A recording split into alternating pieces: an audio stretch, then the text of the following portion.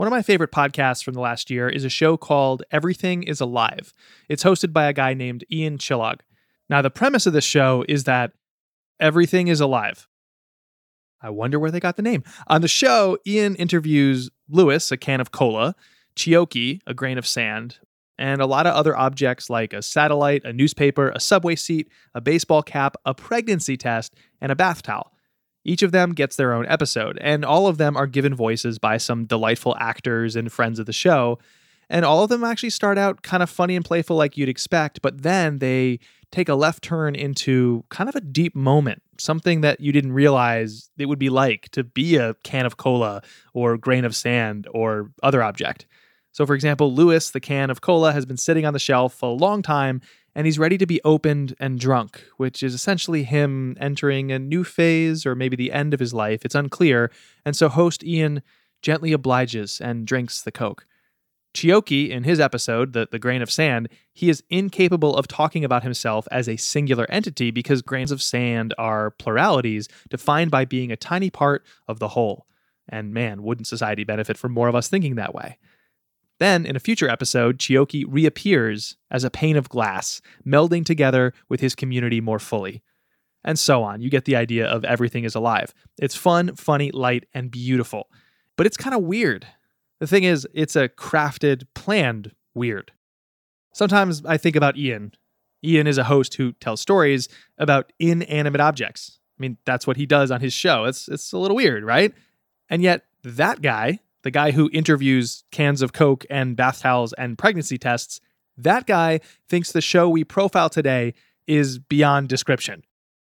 Here's Ian jokingly trying to convey what he does to describe the show we're talking about today, a show called Richard's Famous Food Podcast.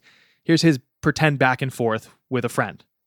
Most of my conversations about this show go like this. Have you heard of Richard's Famous Food Podcast? It's amazing. No. What is it? I don't know. This is 3 Clips.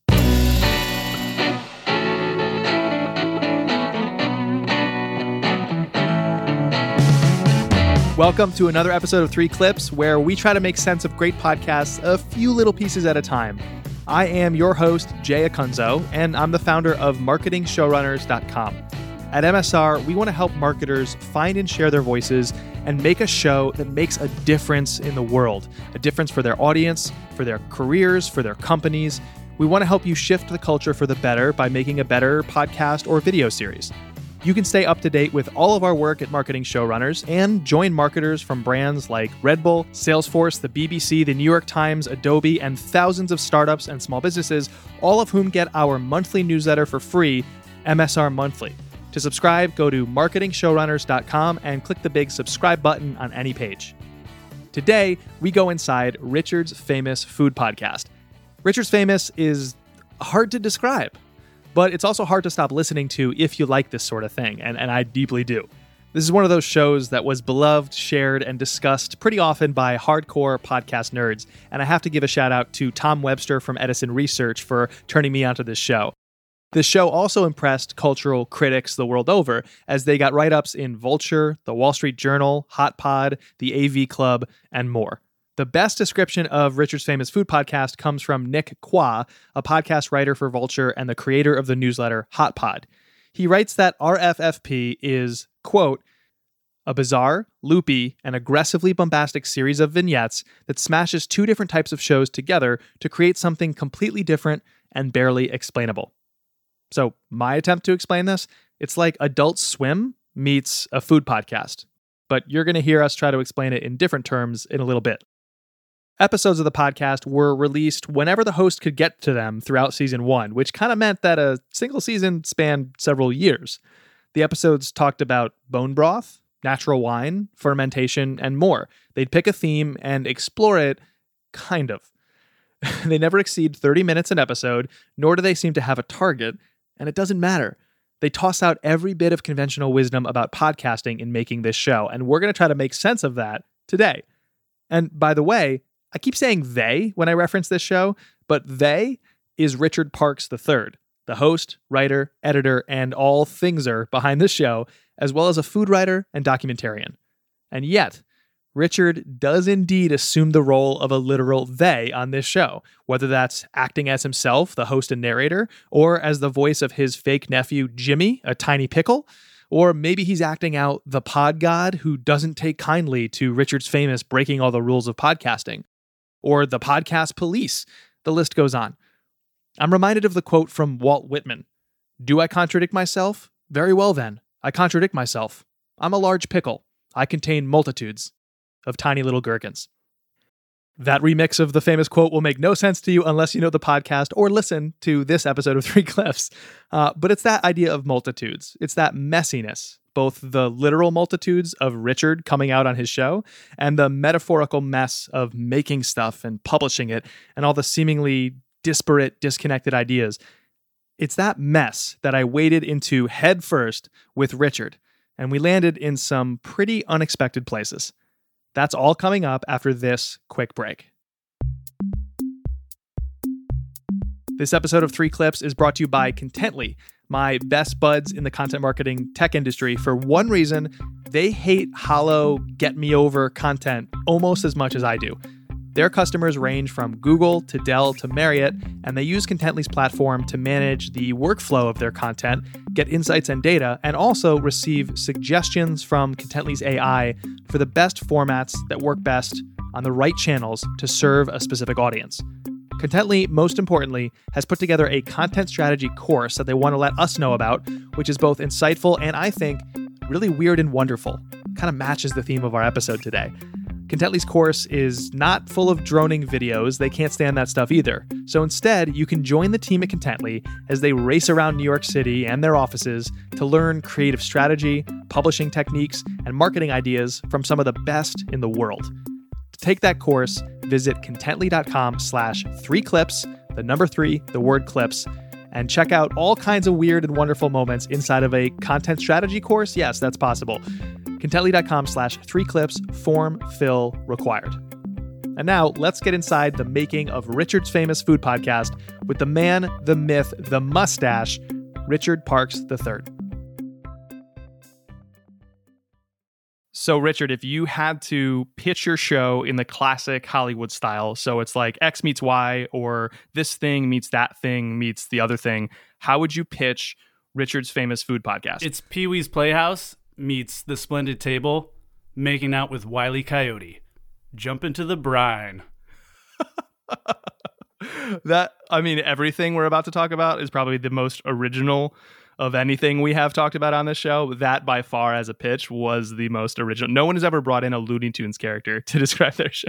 Well, I assume we're good to go on a 3-picture deal then. I mean, we're coming out of here with a contract, right? That's right. I mean, I'm not exactly the decision maker. Like, my dad runs the studio, so it's like, I'm just kind of filling in for him. He's down in Malibu, and so. Oh yeah. Well, I mean, obviously, I'm gonna have to talk to my guys about it. We're gonna get agents involved, but I'm glad to hear that you're interested in the project. Richard, I think you're a star. I think you are a star. I think you'll continue to be a star, and the studio is prepared to give you what I'd say is a very lucrative offer. Hey man, I got a face for radio. Let's do this thing.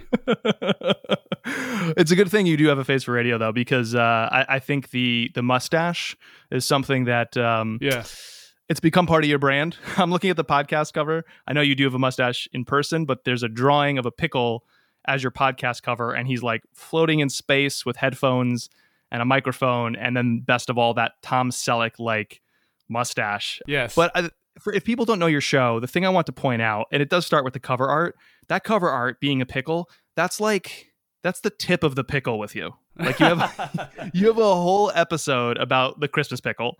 You talk about jumping into the brine in your episodes. You remix the word pickle to what I think is the defining word of the show, or maybe even all of podcasting or the future of food journalism, which is when you say pickle. Pickle. So my question is, Richard, what's with you and pickles? I mean, I've always pickled. I am a home fermenter, a home pickler. I make vinegar pickles and fermented products of all types. I make sauerkraut. I make a fermented hot sauce every year. And this whole thing, the cover of the podcast and this whole association with pickles, or pickles as we call them in the context of the show, started from that. And the logo comes from, I was threatening to start a pickle business at some point. And my friend James Braithwaite, who's a great illustrator, who I met in a snowball fight in Montreal in 2001 in front of our apartments, we lived on the same block, drew me as a pickle. And since I have a mustache, he put the mustache on there.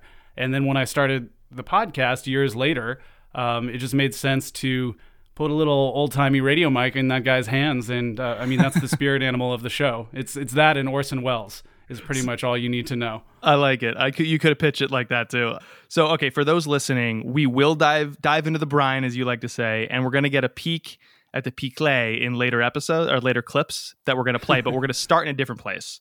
So normally, Richard, we like to riff a little bit with our guests, just a little bit before we dive into the clips. But the whole time you and I are going to riff, if we were to do that, I'd be saying, yeah, Richard hosts this podcast. And people would have this thing in their head, this idea of what I'm talking about when I say you host a podcast about food and maybe an entertaining one at that. But no, what they're picturing is so not the type of show you actually host.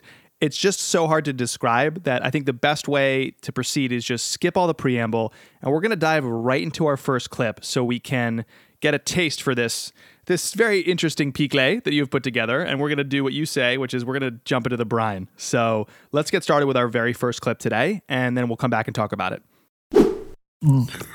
Coming up on the very first episode of Richard's famous food podcast, Bone Broth. It's the latest food craze, but what is it? We take a cross-country broth voyage to find out, starting at Manhattan's Brodo. In LA, a soup and scotch cocktail is served off the menu. And have you ever had broth at a brothel? It's the San Francisco Broth Bar where meaty liquids mix with cutting-edge technology. Oh, something in here smells really insanely good to me right now. It's Richard's famous food podcast.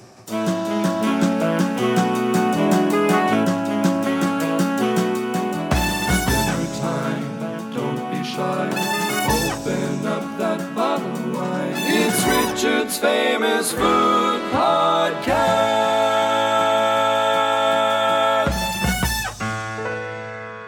Let's say that you roasted a chicken last night. The chicken was delicious, tender, juicy, crispy skin. You froze its bones in your freezer, and now you want to make stock. How do you do that? How do I do that? Make stock? From chickens? You say? Dare I tell you? My stock tips? First, you take the bones out of the freezer. Throw a little olive oil. All right. So what's interesting is, given what I know about your show now and the way you produce it, I don't know if you'd necessarily have laughed there anymore. You know, you have a little like self-knowing laugh there. I don't know. Yeah. So interesting. Yeah, it was just a weird thing that stuck out to me. But just to start making sense of that clip, let's make a scale from 0 to 10 and score it based on how it stacks up to other moments. And I want to assign the scale. It's a weirdness scale. And we'll say that 10 is the weirdest thing you've ever done on the show. And 0 is like the most cliche, stereotypical thing that a host could possibly do on a narrative style podcast. So like maybe 0 is you played a quote from a guest and then you cut in and said, "That's Richard Parks III," and then some xylophone music starts. Like that's 0. Okay. So 10 is the weirdest. Okay. 0 is that moment. Where does this stack up relative to the rest of the show in your mind? It's the first moment you ever put out publicly. Jeez. I mean, that first 30 seconds to me is like, that's like a 0, you know? I mean, I'm doing the very standard, typical public radio 30-second billboard. I tell you everything that we're going to get into in the show. I've sort of teased all the segments. But in that first 30 seconds, there's also a fair bit of 10, I think, because, you know, I think that I'm doing all that stuff that is completely out of the convention of not just podcasting, but public radio shows, you know, from time immemorial. But I'm doing it in a different way. Like, you know, like why am I so enthused and speaking in this sort of like self-aware way? Why is there like a monster truck rally reverb effect on my voice? You know, why are there versions of me singing about bone broth in the background? So I feel like that's kind of like a 10 almost. It's like so I guess it's a 5 that first 30 seconds. I can see a scenario where like if eventually the episodes and certainly some of the clips we're going to get to, if that's you like really ripping apart the medium and playing with the parts and pieces. This is you kind of taking what's been established by others and like stretching it a little bit. It hasn't quite ripped, but I do see like Right. I see the seams starting to show a little bit. Does that make sense? Totally. I mean, I think it's kind of self-aware listening to it. You know, it's like, but I think that's what I do on my show a lot of the time is that I find myself doing a convention. You know, I find myself within a cliche all of a sudden, but I notice that as I'm doing it, and I try to notice it. And then I just ask, well, why are you doing this? And if I have a good reason as to why I should, then I leave it in there. But then I ask a second question, which is, but how can I do this in a way that only I can do?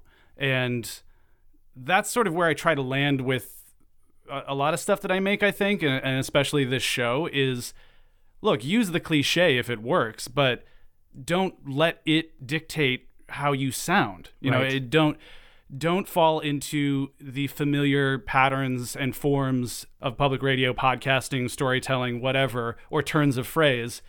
But if there's a reason to do it, do it. But do it in your own way. Own it. Own the cliche. Make it yours. I like that you said it that way. You know, why would I add to the noise of this world, this incredibly static-filled universe that we now live in, if I didn't have something different to offer? So I try to think about that.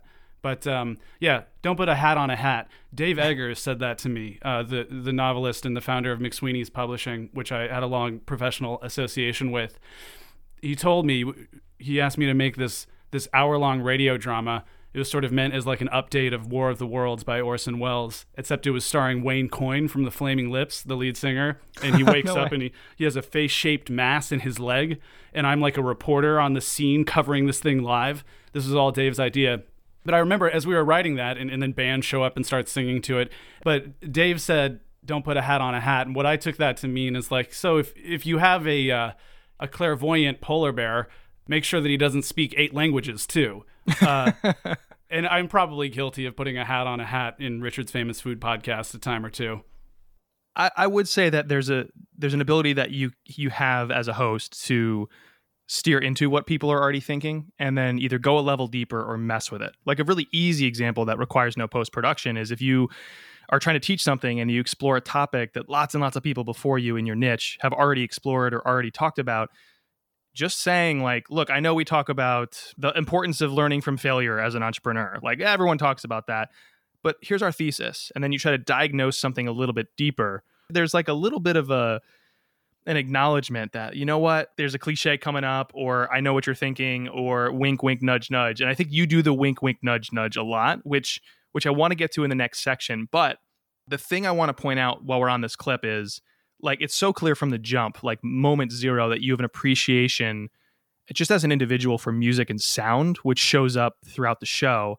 And I've been racking my brain trying to figure out how to articulate this, Richard. But when someone is just like, I want to create this cool thing, for some reason they execute on this idea well. They're like, here's my inspiration. It's way outside the echo chamber of what I'm doing today. And it comes out okay. And then marketers get a hold of that. And they're like, we're going to do this because #authenticity. And it's like, this is the opposite of what you should be doing. Right. Yeah. Well, I mean, thank you for saying that. And I think you articulated it quite well. I don't know. I mean, I feel like this work, this type of work is just so hard. For me, it's just so hard to do. You have to put so much of yourself into it anyway. But at the end of the day, like, you're your only proxy. Like, when I'm making Richard's Famous Food Podcast, like, I am my only proxy for the audience. And so I just look for what resonates with me, what surprises and delights me, and then I try to create that feeling in another person through my show. And it sounds simple, and it sounds like, it's not an earth-shattering idea, but I think that it's what guides every decision, and decisions like the one you're talking about. It's like that Frank Zappa video I've seen passed around online. He's talking about the 60s and music and the perception of the 60s as this thing that came out of the youth culture, that all that music that he was making was something that was, green lit by like long hairs, pot smoking long hairs. And he's like, no. These guys were old cigar chomping bald dudes who didn't know what the hell we were doing, and they just let us do it. Right. They said, we don't know what these kids are doing, but maybe it'll work. Let's put it out and see. And that's where all that music came from. Then he says, but the problem came in when all the 25-year-old long-haired guys started getting hired as executives. And then they started telling all these old guys what was cool, and they ruined everything. Yeah. And that's how you get the, sort of, depending on which side of the cultural fence you're on, a sort of reversion into, what was maybe more familiar sort of pop forms, after a short period of great innovation in the late 60s and early 70s. So it's a really hard show to just describe. So are there other elements, other things about you besides the food and the music that you can point to and say, like, these are fully my quirks coming through?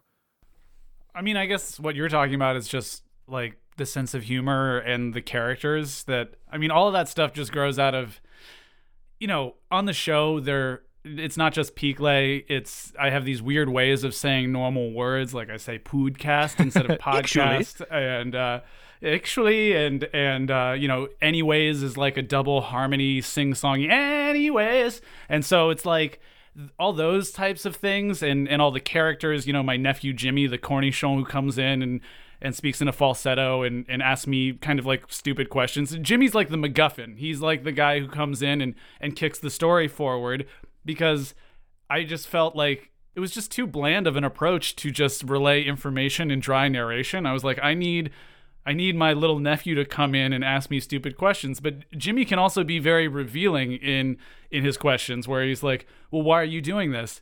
Wait, is it your job? Is this how you make money? And I'm like, no, you don't understand. I'm making a podcast. It's very serious. It's something adults do. And so I think he can be very revealing too. But anyway, all this sense of humor and I guess, the weird turns of phrase or weird pronunciations just come out of like, it's just like jokes, stuff that I say to myself or in my own head or to my friends and family, like all those things have roots in like weird inside jokes. And yeah, like we grew up, I was born in 1982. Like I grew up in like the very, the golden age of The Simpsons, like season 3, like where there was great storytelling and sometimes like moralizing, in a way, like a folktale way, it was like, they were like the Just So stories, but they were psychedelic and The Simpsons could be very, specifically intellectual or specific to LA. I noticed because I grew up here in LA. And I remember I went to college in Montreal, and so I was trying to watch all these old Simpsons episodes that were on every day at 4 o'clock in French in order to try to learn French, because I knew the stories a little bit, I could remember them. And I remember there's a joke on The Simpsons, and it was about whether Lisa was going to go to Harvard, and somebody says, no, you're not going to go to Harvard, you're going to go to Brown, as if it's this sort of less than Ivy League school or whatever. And that's sort of the core of the joke. I'm probably bowdlerizing it, but they had changed that joke in the Quebecois translation of The Simpsons that was playing in Montreal. They had changed that joke to a joke about McGill University and Concordia, which are two schools in Montreal. Anyway, the specificity of The Simpsons and the sort of, the fact that there is like a story going on, but then there's also just sort of a freedom to like make any joke you want as long as it is faithful to the characters. I think that that's what I try to do on my show. It's like, if it's faithful to the world, then I just try to say yes to that, and I just try to say yes until the ideas come to full fruition and I've built it in a sonic way or whatever it is, listen to it in the context of the show, and then I decide whether it works or not. I think that a lot of my show is just me saying yes to every question, It's like, how many sound effects would you like on this? Yes. Like, should I break into song? Yes. And just keep saying yes until you've created a world that is very recognizably itself. But I'm also doing, I'm trying to write and explain and give information and feature voices in the way that I would in all of my journalistic pursuits, which I'm kind of a journalist. It is something that the result of all of that, I think, is if you, the host, are the show's most unfair advantage. You don't exist anywhere else. No one else has you as a host. Like, for it to become the best version of it, or the fullest version, you have to be fully present. I do feel like that's the result of everything you're talking about. And yet I see a lot of shows where most hosts don't seem to be proactive about using their own quirks or traits or interests. And they kind of try to fit the mold without then supplementing. It's one thing to copy who inspires you temporarily, but eventually inject who you are. It's another thing to just stay as a derivative. And I do feel like a lot of hosts get to the point where they're on the precipice of, I am going to be my funny self or my introspective self. Or for me personally, in all the shows I've made, I do appreciate like big saccharine emotional moments. That's just who I am. I like the big narrative style story about an athlete and, the meaning that food has or whatever. And so like if I wasn't able to use that in my shows, I don't think my shows would be as good. But I do see a lot of hosts that get to the point where they need that and they pull back or they don't inject that in their work. And I'm wondering, can you try and take a stab at like why that might be the case for a lot of creators in general? I mean, it's scary, right? It's like the most vulnerable thing you can do is put yourself in your work. The funny thing is about my show is that like it comes across one way, and there's certainly a lot of like arch comedy and not taking myself seriously, and all that stuff is very much a big part of it. But also, for me, it's extremely personal. It's the most personal thing I've done by far. And like friends of mine from like 20 years ago will listen to my podcast and they'll text me and be like, this is like hanging out with you 20 years ago, like sitting on the couch in our apartment, like joking around. And so I think that speaks to whatever it is about, my personality that I've decided to put into this show. But I don't think it's right for every project, Personal stuff is super hard. It's like, who are you? Why are you there? What version of you are you going to be?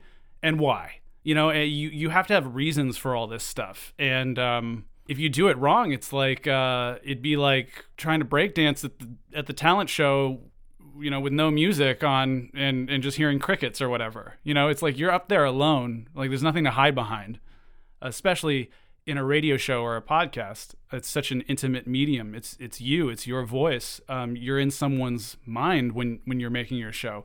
But I mean, I don't know. Because I do it all the time. I pull back all the time. Maybe not so much in Richard's Famous, but like in other parts of my work, I think a lot of my work that I've done, less in radio, but more, like I come more from like print and documentary film, and I've done a lot of stuff that's very formally conventional. And I have put myself in, sometimes the personality has to come through in more subtle ways, I guess. I don't know.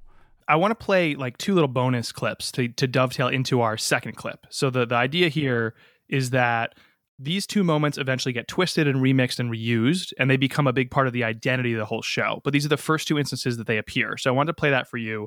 And I also think it's going to help ease our listeners into some weirder waters to come with the second and third clips.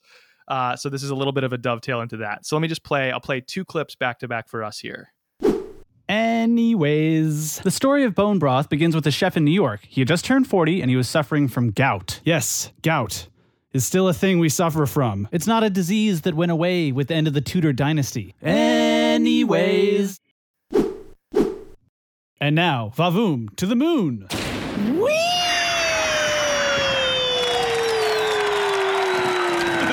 It's so beautiful.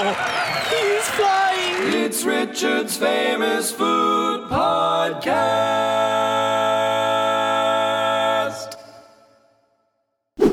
Why did you start remixing anyways and saying it as a performed version?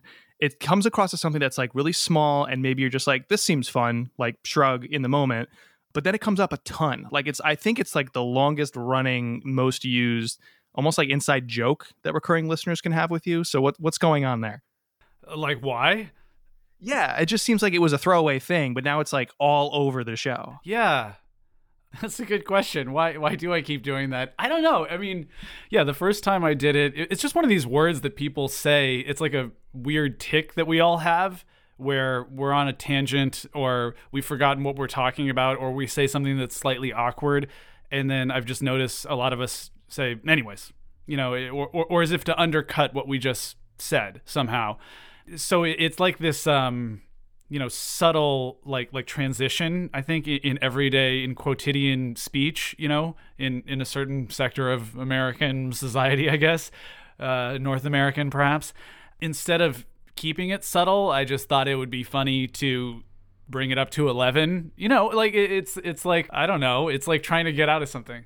Yeah. Well, I think about, I'm a huge fan of like Mike Birbiglia, the stand-up comic.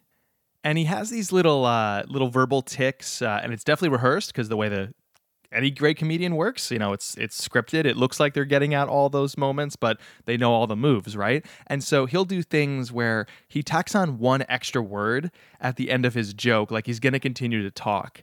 And he doesn't just let the punchline linger. He like redirects it. So he'll be like, and that's why you never pick up a couch from the street. So, and like, because you weren't expecting that last line and because he used the word so and let it linger, for some reason, the joke lands better.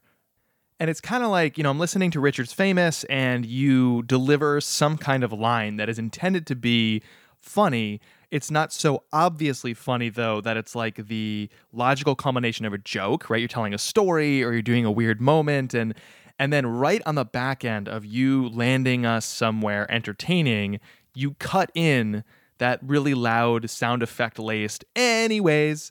It's the same way as Mike Birbiglia being like, never buy a couch off the street. So, and I for some reason, I just latched onto that little moment and it somehow made the punchlines, the comedy better thanks to the redirection. Well, look, it's important. I think it's just like, it's something that we all do. And I'm just like trying to call attention to it. And then, I mean, on the second episode or third episode, whatever of the show, I was like, I can't do anyways anymore. Like that's played out. Like, I did that. But then I realized that if I did it again, it would start to be part of how you're listening to the show and just sort of, the creation of the world that you're in when you're listening to the show. You're like, oh, well, there's Auntie M and you were there too, and there's Toto, and it's like all of a sudden you're in the world. And I've collected a grab bag of those now that I can use that fit in naturally to whatever narration I'm doing or whatever story building. Anyways is like it's a hinge. It's like going from one thing to the next. It's a transition. You're always going to need a transition. You're always going to need to put punctuation on something. And so I have a way to do that now that is uniquely my own. The anyways makes sense. So, like you said, people say it a lot. It's something that you can kind of lightly parody. If you listen to a lot of podcasts, a lot of hosts will say that word anyways, and you're kind of like Richard Famousizing it, so to speak, and it becomes this little pivot point, this little hinge that two moments can kind of connect off of. Vavoom to the moon, that seems kind of plucked out of nowhere. Where did that come from? I don't know. I have no idea, man. It's just like we had to end the show, and then it was like, at the end of the first episode, there's like a little like organ riff, and it ends, and it just sort of decays, and I was like, is that it? Like, is the show over? Like, I just thought it would be fun to put one more little sucker punch in there, and I thought it'd be fun to jump on a rocket and go to the moon, and yeah, I don't know. All right, so I have no excuse. No, that's fine. I'm not asking you to make excuses. I'm asking you to just, to just own it forever and publicly on record for all time. So this is the official second clip of our three, and this is from the episode that you and I hinted at earlier about chamoy. I got to be honest, Wikipedia was no help at all, so I'll default to you. Okay. What is chamoy? Well, so chamoy is a sour, spicy fruit condiment that comes in mostly in sauce form. It's bright red, and it is beloved in Mexico and in Mexican-American culture in the United States. But I had never seen it defined at length anywhere or in an in-depth way anywhere, and certainly never in a podcast. And so I decided to look into it. Got it. So the setup for this clip is the episode's about chamoy. You were talking to your nephew to open the episode, and then this happens. I realized something in this moment. Because Turner had never had a Mexican candy before, he'd never had chamoy. But when you're a kid, there comes a time, and I think we can all relate to this. Podcast police, turn that music off. I can't. It's underscore. Underscore? For my documentary storytelling podcast. Yeah, figures. Sir, you were doing Ira Glass in a gastro-comedic zone? I guess the reflection moment I was coming to was a little derivative. It's called generic podcasting, and it's punishable by death. Death? Yeah, it helps with the story stakes. Uncle Richie? Yeah, Jimmy, buddy, it's really not a good time. I thought I was your nephew. You are, but Turner's my real nephew. You're my made-up, pickle-shaped food podcast nephew. You're a piclet. What? You don't exist outside of the theoretical confines of this sometimes semi-fictional gastro-comedy podcast. Anyways, I am real, right? Now, Jimmy, let's just lie you down. Close your Crocs and just count the mustard seeds jumping over the little crust of baguette. There. Anyways. On this episode, I'm trying to make a more straight-ahead podcast. Woodcast? Podcast about, hard candy. Hard candy. And to understand hard candy, first you have to go back. Okay, so there's so many little things in there I could make a whole episode about, like even the lip smack and the breath you take before saying something that's slightly over dramatized, like the piano and the clicking noise, the wood block that's like my xylophone mentioned earlier. It's a moment that to me summarized your desire to subvert the medium.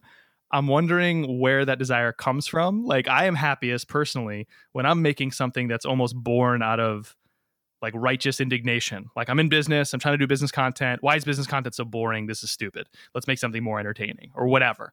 This is a very subversive moment and on a very subversive podcast. How did that become the type of show you like to make? Like, why not do the straight ahead show? I mean, I guess it just feels false when you're doing the straight ahead thing. You know, I think it's what we were talking about earlier. Like, in that clip, there's every convention, and every convention is called out almost, I feel like, you know, like the music and the read and you have to go back. The signposting. Yes. Yeah. Right. The sort of very conventional way of telegraphing to the listener what the episode is going to be about. And I guess, as I was saying earlier, you know, it's like when I'm doing those things, I just feel like I'm doing someone else, you know, like I feel like I'm pretending to be Ira Glass. And inside, I'm like, I'm not. I'm Richard Parks III. And then how do I don't know, summarize that feeling of, I guess it's about the angst that I feel when I'm doing any kind of storytelling, which is like, is this real? Like, is this authentic to who I am and how I see the world in any way? Why am I doing this otherwise? I'm not breaking news or anything like that. I don't know. It's just a very, I guess I have a contrarian spirit in ways, you know. I hope that it comes across that I really don't want there ever to be a butt of a joke in this show. You know, I want to be kind to people. I love the conventions that I am underlining in these various flip ways. And I hope that it really is done with love. And I hope that that comes across somehow. But for me, it's like, it feels like falling short if I'm not being true to myself somehow. If I don't hear myself in the work, then I feel like, you know, I don't have enough of an excuse to even do it. I think about the phrase that sort of was beaten into me, like my first job out of school. I worked for a large corporation. The phrase was best practices. And it's like, you're told that here's how this is done. And that's kind of the answer, like served up to you, almost like in school, where in school, they put a premium on, you have the answer, it's the correct answer, don't be wrong. Best practices are kind of like the workplace equivalent of that. But what I've come to realize is all of best practices really, if you like analyze it hard enough, is it's just a possibility that someone else has vetted. And I always thought, like, isn't it a better idea to vet any kind of possibility yourself? Like, instead of trying to grab at a generality or what works on average, you're like, okay, that's what a lot of other people have already vetted, which doesn't necessarily mean I have to do it here because my situation is somehow slightly different. And if I can identify how, I can use that information to make choices instead of these secondhand general bits of advice. And I like when somebody is subverting a medium, I think it can come across as one or two of two ways. One is they're disillusioned with that best practice, that standard approach, or they're in some ways sort of like celebrating it. Like there's an appreciation and they're acknowledging it. And I always did get the latter from your show. Like there is this appreciation for the medium that you then continue to break down and deconstruct a little bit. And I don't know how much of that is intentional, but that's like what I came away with listening to your show.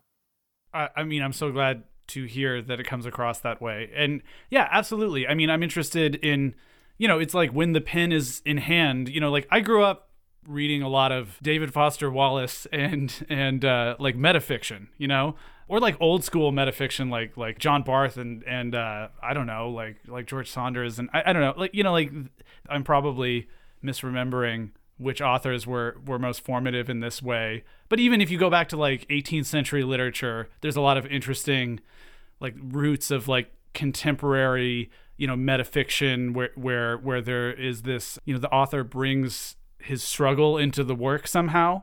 And that always really kind of resonated with me. And it's something that I guess naturally I do when I'm sitting down and working on the show, because I'm thinking so much about all these decisions that I'm making in telling a story. And oftentimes I'm doing things that to me seem like they're borrowed from other people. And so I am obsessed with that. I'm obsessed with why I am doing that. And I naturally start talking about it in these ways that either very direct ways, or they're through characters, or the type of kind of, sketch comedy that we just heard on the Chamoy episode. But I don't know. I mean, I think that it's something that I struggle with a lot is, I almost have a rule for myself to never talk about how hard it is to make something while making the thing. That's almost like my only rule when I'm making this podcast, and I break it all the time because to me it's a human relatable situation of what we're doing is we're trying to make sense of the world, and we're trying to connect with people, and we're trying to connect other people to other people. We're trying to connect two disparate groups of people, our audience and our subjects or whatever, through stories. And so it's like we spend so much time in that it becomes like our own struggle. Like that's our own human story is like how we do this, what issues those decisions bring up in us. And so I end up talking about that a lot, in various ways on the show, because it's my life. It's all I have is these decisions and these struggles and just sort of all the ethical, it's not just like how to be a maker, whatever. I don't want to use the word artist because I would never call myself an artist. Like, you're someone who puts things together. And so, I don't know, to me, it's the hardest thing to do, So it's my struggle, man. It's my struggle. I mean, everybody we've talked to that looks natural, the perception can be they're just naturally good at, say, interviewing. And then you talk to an interviewer and they're like very strategic, very caught up in it. They care about the craft. They practice it. They reflect on it. So it's not just like they fire up a microphone and do it. But I actually want to play the third clip here because I think this episode that we're about to profile with this clip, it's sort of like the perfect embodiment of the show and the work you put into it. So this is a clip from the Christmas Pickle episode or Christmas Pickle episode, one of my favorites that you've ever done. So let's just go to the clip. Where, oh where could this pickle be?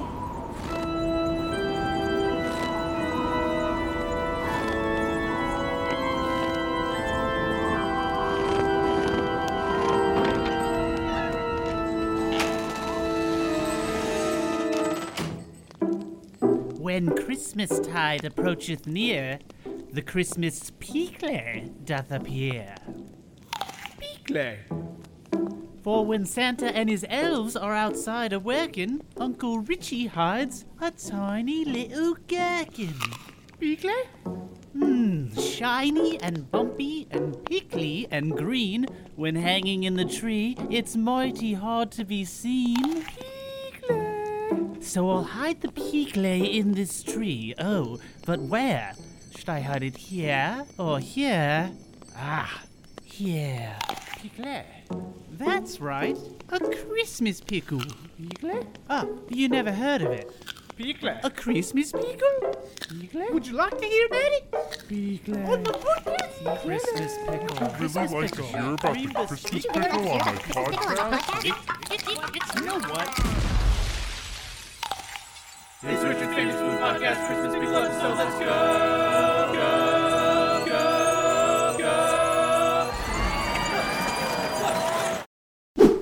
That moment, I think, perfectly captures a lot of the layers to the show where what you talk about is very uniquely you, how you deliver it, and then the layers of editing and post. So when you're doing a straightforward show, even a slightly layered show like mine, it seems straightforward on how to script it. So how do you create an episode like that? Like, can you plan and script weird, I guess is the question. I don't think so. For me, I try to start with something very simple, and I just try to do it well, which is put the information in the right order, the structure of the thing.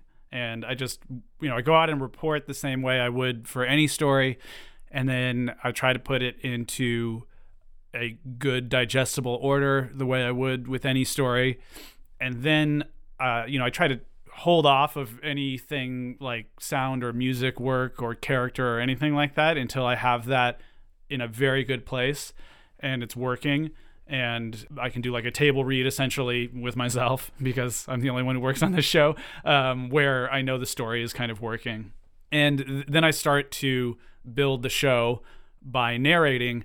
And generally that's when the weird starts to come in, any of the characters or the jokes or the weird accents and stuff like that I do. They're really good. They're good. Thank you. Thank you very much. But that's where when I'm sitting here putting the show together is when the ideas come up. And then I'm working it over and over again for just trying to make it taut and lean, like a sinew, like you would any story.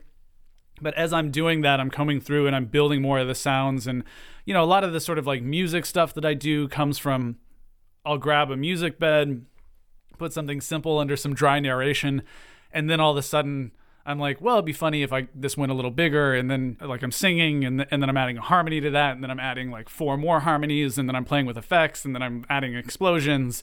Then I'll be spending like 3 days working on like 1 minute of the show that becomes this big musical number, but what it started as was just some simple underscore for, a simple line of narration. You don't have like a whole team of like producers and sound engineers and like a giant studio. Like the apparatus that an NPR show has is what people picture when they hear your show, but it sounds like it's not the case.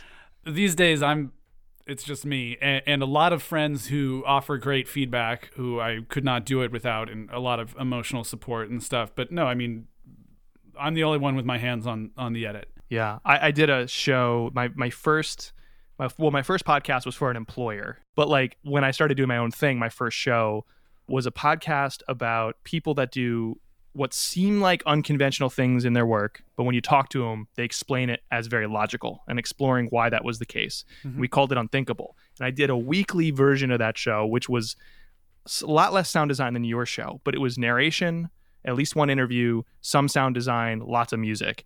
And I was doing it pretty much myself, and I did probably 20 weeks in a row. And I thank God it was a podcast, because if you put me on camera, I looked like The Walking Dead. It was just so freaking hard. And I'm sure that, maybe that was a knowing laugh right there. I'm sure you're feeling it a little bit on your side too. Oh, I don't know any other way. Yeah. This is the hardest thing I've ever done by far. I literally think about quitting everything every time I make an episode. What am I doing this? Like, what right do I have to make a podcast? What right do I have as a storyteller at all?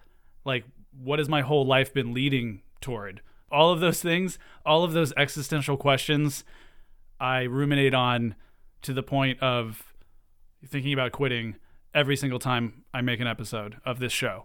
And I know that what the show is and what I'm trying to do is tonally in complete contrast to that. But to me, that's just what it is to make stuff. I don't know any other way, But when you hit the bottom of the barrel, that's when you find your reasons for why you do it, I guess, Why keep doing it? You said that's where you find your reasons. Like, what reasons have you found to keep doing it if it is that hard? It fulfills me. It feels honest. No one's here to tell me no. And when I lose myself in making it, it's the most fun I've ever had. What's the reaction been to the show overall? Now that it's been out in the world for a full season, and we're going to talk about season 2, which dropped today, the day we're talking in February of 2020. But what's been the reaction like so far to season 1, and anything that surprised you? Yeah, honestly, I'm a little surprised that people think it's so incredibly weird. Like, I just set out to do a food show that was well produced, and it came out sounding the way it did. And I think it's definitely, the weirdness has gotten more weird over the course of, since episode 1 through episode 12. Definitely it got a little weirder, I think, because I just sort of started embracing it. But I don't know. I guess I figured that a lot of people were out there doing weird podcasts and I just had never heard of them or whatever. I don't know.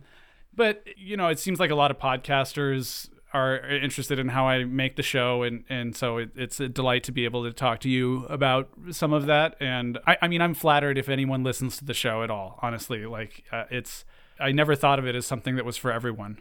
And I know it's not. But you can also say that about everything.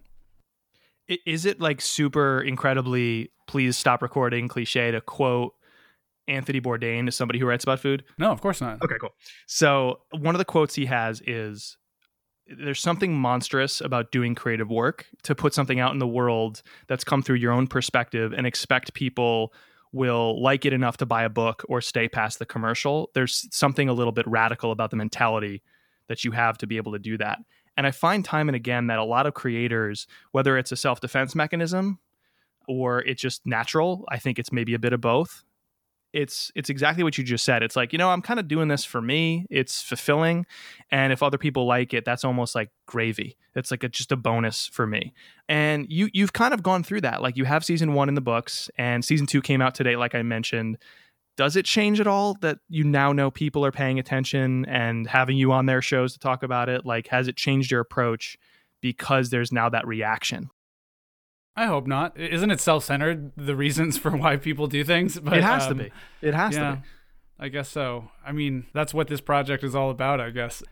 But I mean, for me now, I think it's more about like, how do I shake things up and keep it fresh to where I feel challenged in the work, in the same way.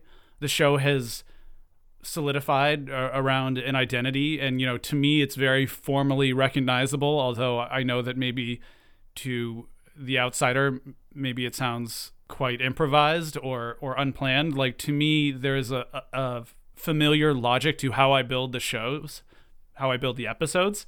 And so I guess where I'm at with it now is like, how do I kind of like break it up and keep it fresh? And I'm inviting people into the world of my show to kind of influence how they see my show and make episodes with me. And that's a whole new chapter to the show. And it's opened up myriad challenges, that both ones that I foresaw and ones that were completely unforeseen of collaborating with people, which I'm doing with some people I admire right now, which is really exciting for me. But it's like, trying not to stagnate in what the show is. And I think that it can feel as hack to do your own convention as it does to do somebody else's convention. So I don't want to start aping my own voice or keep doing the same thing just because I've established and know that I can do it, because then it wouldn't feel the same anymore. You know? It's sort of like, it's because you've been doing it. And I think a show is the construct that almost like necessitates this. It's like you have different moments in an episode, then you have different episodes. And in a case like your show, you have different seasons. Like, the construct of a show forces you to think about, how do I not stagnate? How do I use this new opportunity, this new moment to reinvent somehow? Someone who's heard season 1, if season 2 is somehow a carbon copy in sound and feel, like you said, you're aping yourself. Even the most loyal listener can say, it's not so much for me anymore. Or you, the creator, can say, I'm starting to check out. And so it's about this like constant reinvention. And I think that's what a great show does. I mean, it is self-centered at the end of the day, though. I'm doing it for myself. But it reminds me of something I think William Saroyan said about storytelling, which is all storytelling is just get the cat up the tree and then get the cat back down the tree. Right. But I try to take that into the actual process of my work, where I don't know what's going to happen in season 2. I just threw a bunch of ideas out there to people. The only episode that's finished is the one that's out there in the world right now. And it wasn't finished when I released the trailer. And I didn't end season 1 because I knew what season 2 was going to be. So it's almost like I'm getting the metaphorical cat up the tree to challenge myself to find what's going to happen next, Right. Right. And I've just found that's sort of the pattern that I've followed in my work is always never knowing what's next.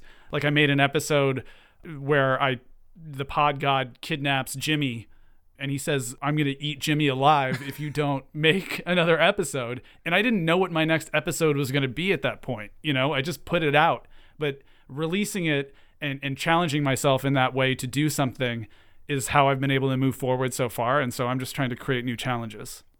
So I mentioned season 2 dropped today. Talk about that episode. It definitely is almost like a subversion of your usual subversive show, because it's something that it gets very meta and different. And it also features one of my favorite podcast hosts, Ian Chillag from Everything Is Alive, which listeners to this show will have heard me talk about him and his show at the very top of this episode. So we're all on the same page about who he is and what his show is about. But talk to me about how you two collaborated in this episode. Well, Ian, I'm a fan of his show, and he had tweeted about my show, and we had started a little correspondence from there. And it turned out he was going to be out in LA from New York, and so we said, let's meet for a drink, and we did. And halfway through a glass of wine, I was like, you should do something on my show. And he was like, I would love to. And I was like, well, better take him up on it before he changes his mind. Come on, brain. Why won't you brain? And so he said, I want to interview the podcast. And I was like, what are you talking about? Then we made the episode that we made. They made the episode they made. It's Ian talking to the podcast. And in a way, I see it as kind of a mind meld between our two shows, but it ends up being a little bit meta and perhaps overly, to a fault, self-reflexive. It's definitely, it would not be the first episode of my podcast I would ever recommend listening to, but also I put it out there because that's just how I do things. But it ends up being a little bit of a behind the scenes, because if you're talking to a podcast, as Ian was, you end up becoming the podcast as you're talking to it. And so he ends up like inside the podcast, sort of walking around in the world of the show, which of course is not just the episodes that you've heard, but it's also all of the interviews and sounds and music and ideas and rough drafts and effort that goes into the show. So it's, in a way, it's the most personal episode I think I will ever do. And I could not have imagined getting into these areas if it weren't for Ian, who took it there himself. I thank him for it, and I admire him so much. That's what I took away from that episode. And I mean, people should listen to it. It's a great episode. And I think all of season 1 is somewhat necessary to hear, to just get all the inside jokes and running gags and the tone of the first episode of season 2. But in that episode, the opening of season 2, it's literally a podcast is appearing, like the inanimate idea of a podcast is the guest on Ian Chillag's show. But it's run on your feed. So Ian Chillag is interviewing Richard's Famous Food Podcast, which obviously means that he's talking to you and you are playing the role of the entire podcast, which includes your specific voice as the host, all the characters, all the processes, all the technology, all the ins and outs, right? Like it's very meta, like you said. And one of the things you said while voicing your podcast, which again is just confusing to try and explain to people, so please go listen to it. You talked about how you're not just the voices you hear. You're not just the sound and the music. It's not the final product that makes a project, podcast or otherwise. That's the tip of the iceberg. You could say tip of the picle. It's just like there's so much more that goes into the project that people don't see that then makes the project possible. It's like every single thing from idea to final product, and even everything preceding the idea, everything you are, everything in your life, it all rolls together to then make this final product possible. Well, I think that's something that I've heard other creators say about their own work, that, when you look at an album cover or, you look at that DVD of that movie you made, I mean, what are you thinking about? Is the movie just playing in your head, or are you thinking about, those 3 months that you spent in Antigua and the relationships and the sacrifices that it took? And, for me, when I look at this episode that just came out today that I made with Ian Chillag, like I'm going to be thinking about, having that glass of wine with him and meeting him for the first time and the collaboration that ensued from that. And, hopefully a relationship that will continue. I'm not going to be, hearing the episode. And I think that it's important to bring those things to the fore sometimes, to remember that the work is not, the icon. It's just the result of something else.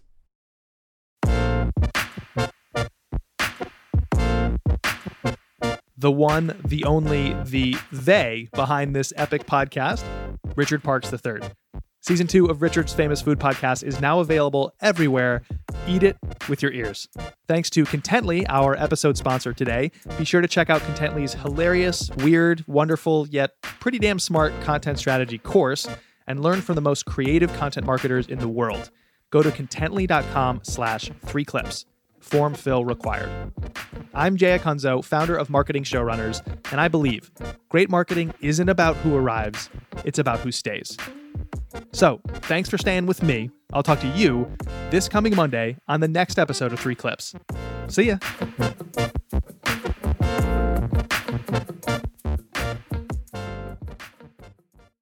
Here is this week's recommended read on the Marketing Showrunners blog. Should we ever pursue brand awareness for its own sake? Look, there's a lot of debate about the point of broad awareness and the move that a lot of marketers are trying to push for to embrace brand affinity as our goal. I mean, who cares about how many people are aware of us, how many people know we exist? Because isn't all of this about who stays, who trusts and loves us? I mean, isn't that what marketers are in the business of doing, really? Earning trust, not alerting people that we are here. Hey, here's an alert. We did this thing. Check it out. No, it's about trust. It's about earning that trust. So there's a lot of debate around this idea and this move, and editor Molly Donovan sprinted straight into it in this piece. I loved it. It's the article, Should We Ever Pursue Brand Awareness for Its Own Sake? Check the bottom of your show notes for the link or search the blog at marketingshowrunners.com.